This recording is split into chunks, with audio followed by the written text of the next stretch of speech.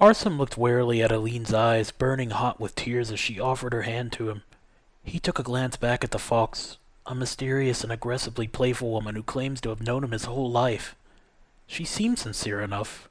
Would he really go back to that cell, though?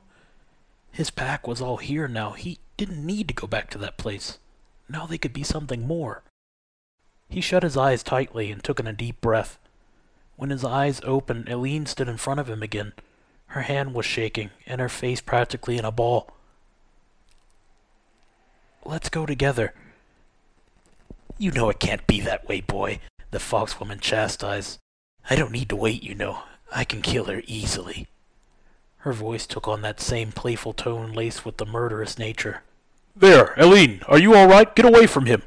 Arsym spun around to see a small army of tabaxi racing up the hillside to the forest line, all brandishing arms. A rustle behind him told him that the foxwoman abandoned him. "She isn't part of my pack. The pack feeds, and the pack fights." The group now stood no more than 20 yards out, crossbows leveled at him. "Quickly, step out of the way, Aline." One of the guards dressed in a chain shirt dropped to a knee and quickly knocked a bolt. "Stop, Marcus! It wasn't Arsym's fault. Yunti had been scowling at him the whole night. He shouldn't have been in the room in the first place." "That's not for me to decide, and you know it, Aline." Aline wiped her face and stepped directly in front of Arsym. "But I can." Esmeralda now stood in front of all of them, her back turned. She took a moment to catch her breath, and silence washed over the mob. "This boy isn't to blame for the death of Wilhelm, nor the long disappearance of my daughter, or my still missing husband." Shouts of protest erupted from some of the guards. "What about Yunti or Gunta?" Esmeralda raised her hand to abate the crowd once more. It was Aline that called out, "Self-defense that is out of his control. When he is threatened, the rats attack." The guards and even her mother gave her a quizzical look. Arsym saw a transparent haze forming around the mob. The snap of a crossbow stole all of their attention, and Esmeralda fell forward. There was a small bead of blood and a small shaft sticking from her back. The crowd went into an uproar. 2 guards rushed forward and tackled the chain-shirt tabaxi to the ground. "I was bewitched! I swear it! I wouldn't have done it otherwise! Please, no!" He was already in manacles. A knee pressed deeply into his back. "Mother!" Aline ran forward, her hand held tightly in Arsym's. Her sisters were already next to Esmeralda, who seemed to be unconscious. A piebald tabaxi and a dirty white duster stepped forward and immediately placed a hand on her neck. "She's still breathing. Let's get her back so I can remove the—" He paused a short second. After feeling around the edges of the wound, he pulled on the shaft and it came out freely, with very little bleeding. "Cover this, Aline," he said, holding out a wad of bandages. There was no head attached to the bolt. Looks as though something had chewed this off. A guard ran forward and explained the bolts were typically coated in Genlum broth. The effects were short-lasting paralysis and sometimes would make the victim go unconscious. "That makes sense. Thank you. Let's get her back. The rest of you, keep that traitor under lock and key. I don't believe for a second there was any kind of bewitching that took place here." The crowd raged and hissed, spitting at the guard who had fired the bolt at Esmeralda. It was as if they had completely forgotten the reason they had come. They returned to the main tent, dragging the guard by rope tied tightly around the cat's legs. He continued his protest of innocence, but was widely ignored by the hungry mob. They tied him to the large wooden support and gagged him.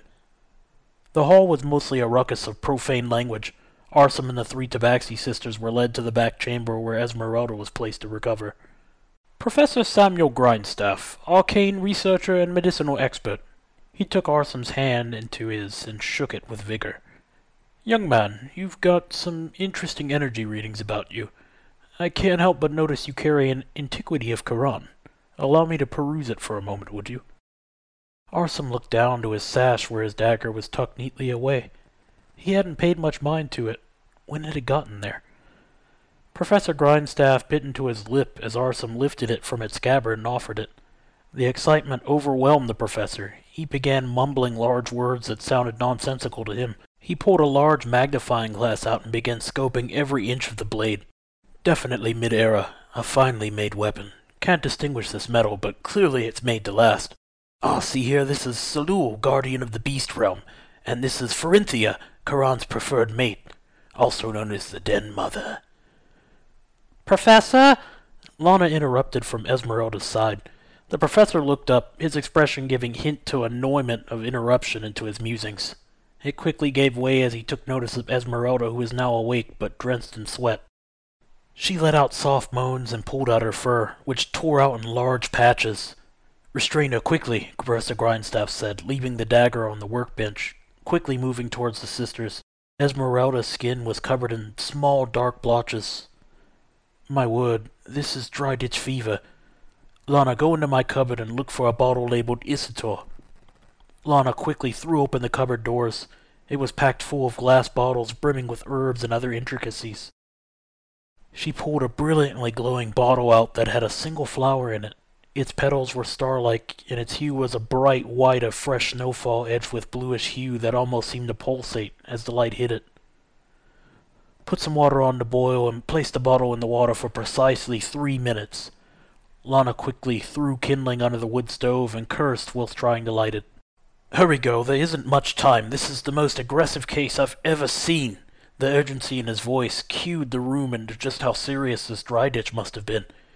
He grabbed a large staff leaning against his workbench, and a green flame erupted from the end of it into a 2-foot blade. It shot off and leapt onto the kindling, which began to crackle loudly and burn black. Lana threw more kindling onto the aggressively burning fire. She left the room and returned momentarily with a large cast-iron pot full of water. The stove had begun to glow dull red from the intensity of the heat at this point, and she winced as she set it atop and shrinked back immediately. The water was boiling within seconds. The professor waved his staff once more, and the red color grew back to black. Use the tongs, girl. She dipped the bottle in and began counting to herself. Meanwhile, he continued to examine Esmeralda, who now presented with convulsive episodes every few minutes. This isn't right. Why is it spreading so quickly? Eileen and Giselle were just as frantic, standing beside the professor and waiting for any assistance they could provide. Before long, the professor shouted to bring the flowers, which had now melted into a fine crystal-like compound. He produced a flask and poured in a clear liquid. What's that, Professor? Eileen asked. He took a swig of it for himself. The real magic. The crystals dissolved and the solution turned a fluorescent green color. He gently put it to Esmeralda's lips, which quivered with fever. Once the last drop fell, the majority of the rash was already in recession. This won't be enough. The professor placed a hand on his furrowed brow. That flower was incredibly rare and only grows in the mountains north of the ancient city of Redwall. A sage named Jacques gave this one to me 10 cycles ago. I happened upon him by chance when my wife contracted this very same illness and had been bedridden for weeks. She appeared to be in the final stages, much like Esmeralda appeared moments ago. In her case, it cleared up instantly. I fear a single dose will not work for your mother.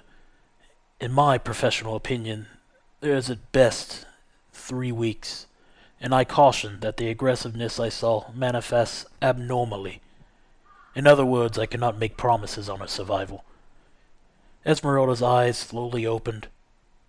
Awesome, she choked out. Come. He walked over and kneeled level, his ear with her head.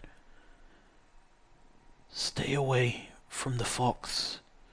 Her eyes closed slowly once more. Who's the fox? The professor said, looking at him. She's a monster. The one who took his memories away and tried coercing him away earlier, Eileen said, fuming with anger. The professor pawed his chin. Memories, huh?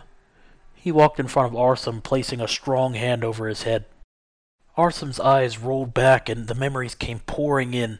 The fire with Lillian, Eileen, the goblins, Cassandra, his mother, the sick secret of his old home, everything. The professor collapsed into a chair and looked over to Arsym, who stood and threw his arms around Eileen. Sorry. Sorry for everything you must have gone through. For Blink, for Wilhelm. No, that isn't becoming of a young man, Arsym. Experiencing one's life in an instant can be taxing, even more so for the person it doesn't belong to, I'm afraid. The professor was clearly fatigued, but held his composure the best he could. Your mind is cleansed, but something is still in there. Something very, very old. I would wager it has something to do with your heirloom." Arsym couldn't bring himself to listen to a single word as grief pulled his heart into his stomach like the heaviest of mountains. Eileen took Arsym into her arms, and fighting back her own emotions, assuaged her friend. A few moments passed, and a scream from the main tent sent the professor to his feet and out immediately. Lana and Giselle remained by their mother, while Eileen pulled Arsym, who was mostly placated by this point, with them.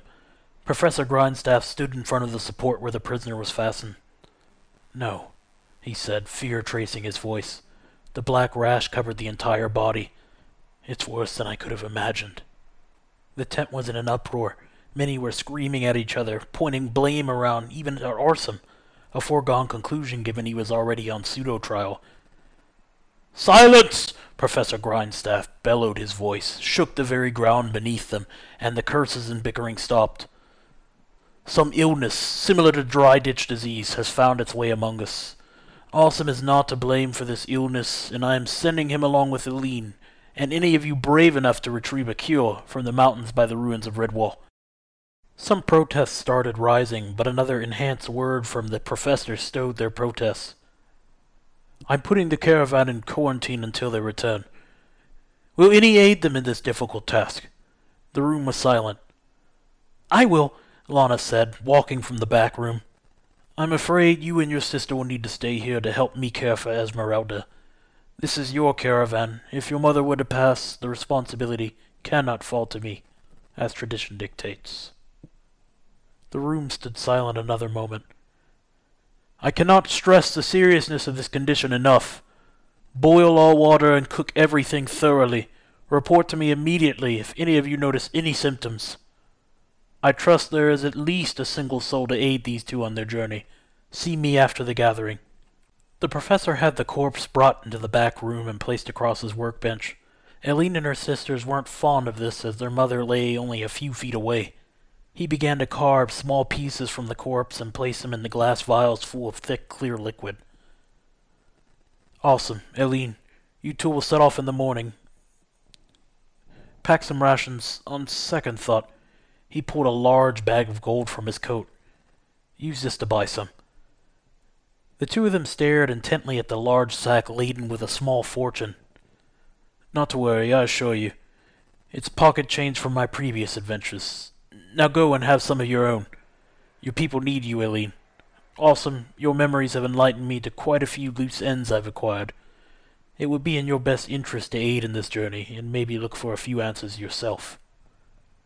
He wasn't sure what to make of those words. "Fine answers, Professor." The professor turned to him and cracked a wry smile before turning back to his work. He felt a hand on his shoulder and turned to find Eileen. "Let's get ready." They turned towards the door to see a medium-sized gray tabaxi dressed in fine leathers. On his belt were an assortment of throwing knives and a single dagger that was a fine silver traced with a bluish hue. "Glad to see someone has a stomach for adventure." The professor raised his carving knife in a salute to the cat. "Can't say I've seen you around before. Do you work the staging?" The stranger's lip broke into a pale smile. "A new recruit for the guard, actually. Not from the caravan originally. But I didn't pass on the opportunity when Garon mentioned the opening." The professor was startled. "Garon? He's one of the missing guards that went with the caravan master, wasn't he?" "One and the same, I'm afraid." "I was still too wet behind the ears to go leave with them at the time. So I understand there's some kind of plant we're supposed to be picking up?" The professor nodded. He walked over to his desk and pulled a large rock from the drawer. The face had an unrecognizable rune carved deeply into it, along with a circle of arrows. "Heliathus Vega." The stone began glowing with a dull light. "This is a druidic trinket I picked up many years ago. It will guide you, but it isn't perfect, nor will it guarantee finding the rare flower we seek. It will, however, lead you to the most suitable environment. In other words, it will point you to Isitor. The journey will take at least 2 weeks." A gasp was heard from Giselle. "But didn't you say Mother had a few weeks at best?" She was clutching her chest and had begun to breathe heavily. Yes, indeed. I've been thinking about that. I'm going to continue my research into the ailment. Meanwhile, I'm going to start preparing a stasis ritual to freeze her state of being.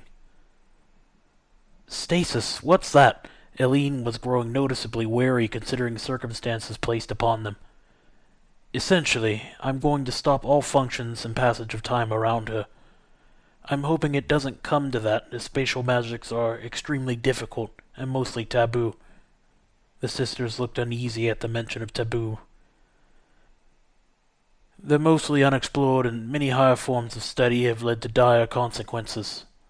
I'm afraid it is the best I can do to preserve your mother's life, should the situation dictate it. For now, all of us need some rest, and I would especially say so for you three. By the way, I didn't catch your name. The Tabaxi stood from the wall and stretched his arms long into the air as if he had just woken from a nap. It's Hugo. A pleasure to make all of your acquaintances. I'm afraid tonight is worn on me. Shall we meet out front in the morn, comrades? Hugo turned towards Arsym and Eileen. They both felt uneasy for some reason as he gazed at the two of them. Sounds good. We'll all meet at sunrise, Eileen said while retrieving the druidic stone from the professor. They departed to a mostly empty main tent where only a few small groups were throwing back ale or eating dry meats that deemed safe enough for consumption. It's probably best if you slept in my room. Eileen gestured to a large purple tent. The worn state of the outside of the tent mislabeled the makeshift luxury inside. The tent had been sectioned off 4 ways. Each room had a large bed along with lavish pillows and personalizations of the residents that must have resided there. Eileen led him to the center partition. It was by far the most decorated section of the tent. There were markings all along the tent walls that filled the room. It reminded him of something, but he wasn't quite sure of what. Eileen began stripping off some of her leather and throwing them to the ground beside the bed. I'm in desperate need of a bath. I'll be back within the hour. Make yourself at home. There's a little bit of pre-packed rations in the drawer if you're hungry. Arsym laid on the makeshift bed of pillows and stared at the ceiling. I really am sorry, Eileen, for all of this. I don't really know who those freaks in the masks are. I didn't even know my own mother. It seems I don't know much of anything. He felt his eyes becoming wet again. I never wanted any of this for any of you. Get some rest. You don't need to apologize. Life's an adventure, and it seems you have quite the role in it. Even the professor thinks so. If you hadn't come along, those goblins 2 years ago would have cooked me. I'll follow you as long as you need me, Arsym. With that, Eileen walked out while passing her hand over a partition, and her section of the tent closed off to a wondrous show of lights. The markings on the ceilings began dancing about. They were stars, Arsym thought to himself in awe. There were large orbs of color dancing about a large sun center of the mosaic. Any grief he held for that short moment passed from him, and he was able to rest easy. He next awoke to the fresh scent of bread. Eileen was sitting at a small table with 2 pillows on either side of it. The satins she wore drifted about her as if a small breeze wafted through the tent, carrying with it, of course, the smell of that heavenly loaf. It's still a bit hot, she said while cutting into it with a small knife. Be careful, okay? Arsym moved to the pillow across from her. He could hardly believe this bread. There were 7 types of fruit preserves, along with quartered sausages and fresh eggs. The sound of sizzling liquid splashed into the fine china in front of him, and the humid smell of fresh tea tickled his nostrils. Not bad, I hope, Eileen said, a large smile plastered across her face, and her skin a bit red beneath her fur. Listen, Arsym, I don't know all of the details about your past, but after we get this flower, I'm sure you'd be welcome here. This could be your new home. Arsym felt overwhelmed in that instance. I'm not so sure that's a small sharp pain on his ear interrupted him. He turned to see Lillian standing beside him, a reassuring smile on her face. The image slowly melted away to Eileen standing above him dressed in her leather kit. Come on, sleepyhead. Grab some rations. Let's get to the market. It's time to go. Morning fatigue gripped him a moment, but it almost felt as if an invisible hand had pushed him, and he stumbled forward towards Eileen. Watch out, dummy, she said after steadying him. She gave a smile and handed him a small ration. You need to eat something for now. They headed to the designated meeting area where Hugo was already waiting. Huh. I was worried you two had left for a moment. He didn't seem genuine in the statement. It was more of a casual banter to break the silence between them. I've already packed what I need, save a health salve that I highly recommend. They've saved my life before. Let's shop at the Azul Marketplace. We should be able to grab everything there. It took the better part of an hour to reach town. Many of the merchants erected their stands in preparation for the day. Seemed we're a bit too early, Hugo said, a bit of annoyance tracing his voice. Actually, I know a place we can go first. It isn't somewhere to take lightly, however, so follow my lead. Neither of them were sure what to make of that, but followed along as Hugo led them to a large decorated tavern, center of the town.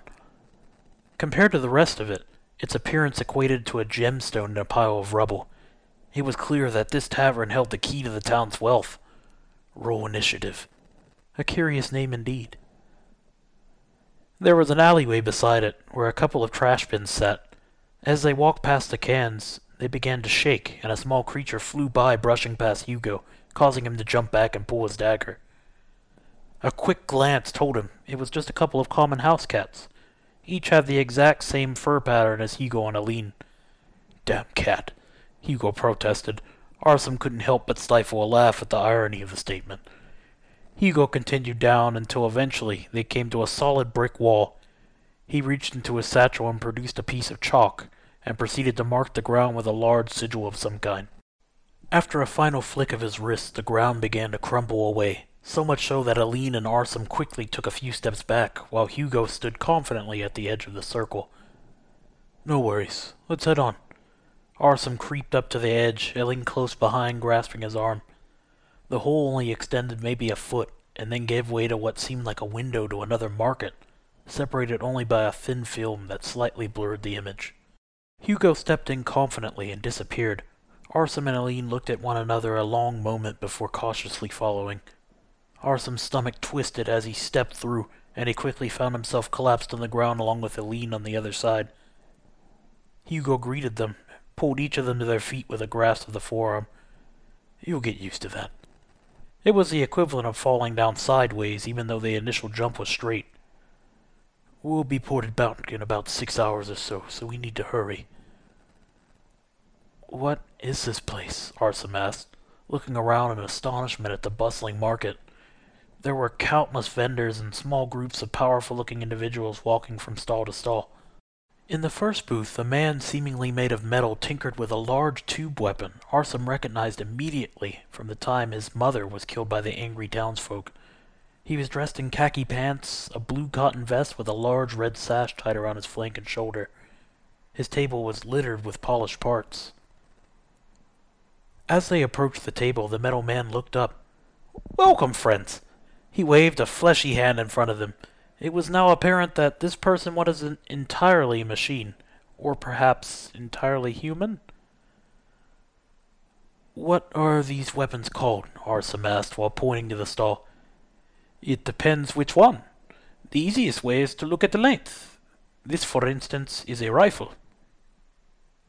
He picked one of the longer ones. It's a bit slower to fire, but you'll have a much easier time hitting things at a distance. These little things here are called pistols. They fire much faster, but can only accurately use them so far. This medium-sized one with the larger bore is called a blunderbuss. It doesn't shoot far at all, but I pray for whoever is on the other side of it, friend. What about this one? Aline said, holding up an extremely large barrel that had some kind of demon carved in the front of it, while the handle and stock depicted some kind of lewd demoness stretching across its length. That one's not for sale, I'm afraid. It was a gift, actually, from a very powerful devil that helped me through some very difficult times. I like to show it off, is all. Doesn't see as much action as it used to in my adventuring days. Do you have any enchanted items, Warforged? Hugo asked, eyeing the wares. Why, yes, of course, my friend. I can do basic enchantments for a mere 100 gold. I'm looking for something a little more than basic. A large sack was plopped onto the table, a platinum piece sticking from the top. "Top-shelf customer. Not a problem. Lutien could grant you a marvel." He reached under his stall and produced a large iron box with a series of intricate locks on them. It was clear that they were very difficult to open, even with skilled hands of a tinkerer. "I intentionally made sure it had no key, so that only the greatest of thieves could open it should it go missing. Of course, there are other surprises for those of less than mastery of the art." He produced a more compact-looking pistol with a large cylinder embedded between the handle and the short barrel.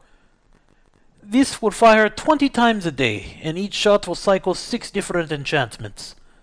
Occasionally, it will also fire 2 of them together in a single round, my friend. There's no need to reload it, or do any kind of maintenance on it. A self-cleaning rune is inscribed into it."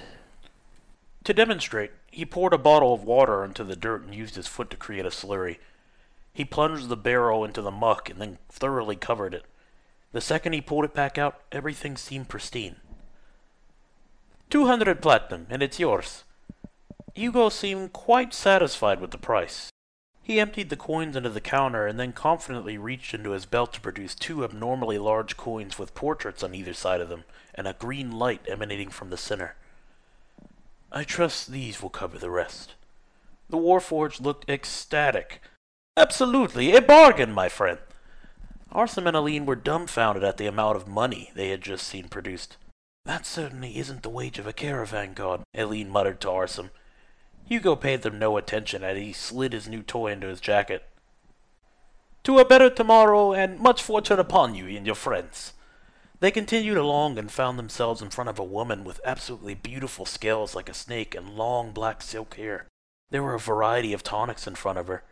"We'll take 5 healing cells, please." Hugo held up his hand to indicate the number he wanted. The woman looked up at him. 50 gold, she said coldly. "How about 30 and a light lunch?" The woman glared at him. Hugo reached into his bag and produced 4 platinum. 40. The woman continued looking at him a moment before taking the platinum and handing him 5 crimson-colored tubes.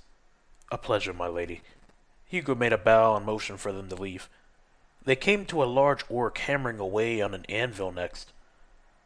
"I want some leather for my companion here." The orc shrugged his neck in the direction of a small workshop just behind the forge. As they entered, the smell of iron and freshly cut leather permeated the air. A small frog-like woman was rocking back and forth in an armchair holding a small child wrapped tightly in a blanket. "Customers. Welcome. Who are we getting up?" A glance told her all she needed to know. "Elf boy." Yes, I can take care of you." 15 gold fare." The man flicked her 2 more platinum. "Where did you get all of this money?" Aline said in disbelief. Hugo smirked. "I never said I was hurting for work. I just got bored."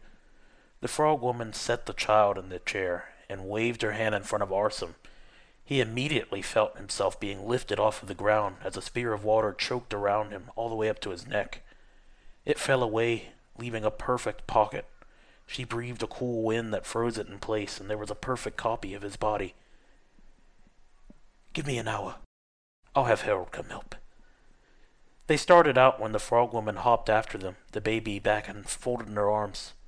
"Girl," she called to Aline, "go see Nandu across the way.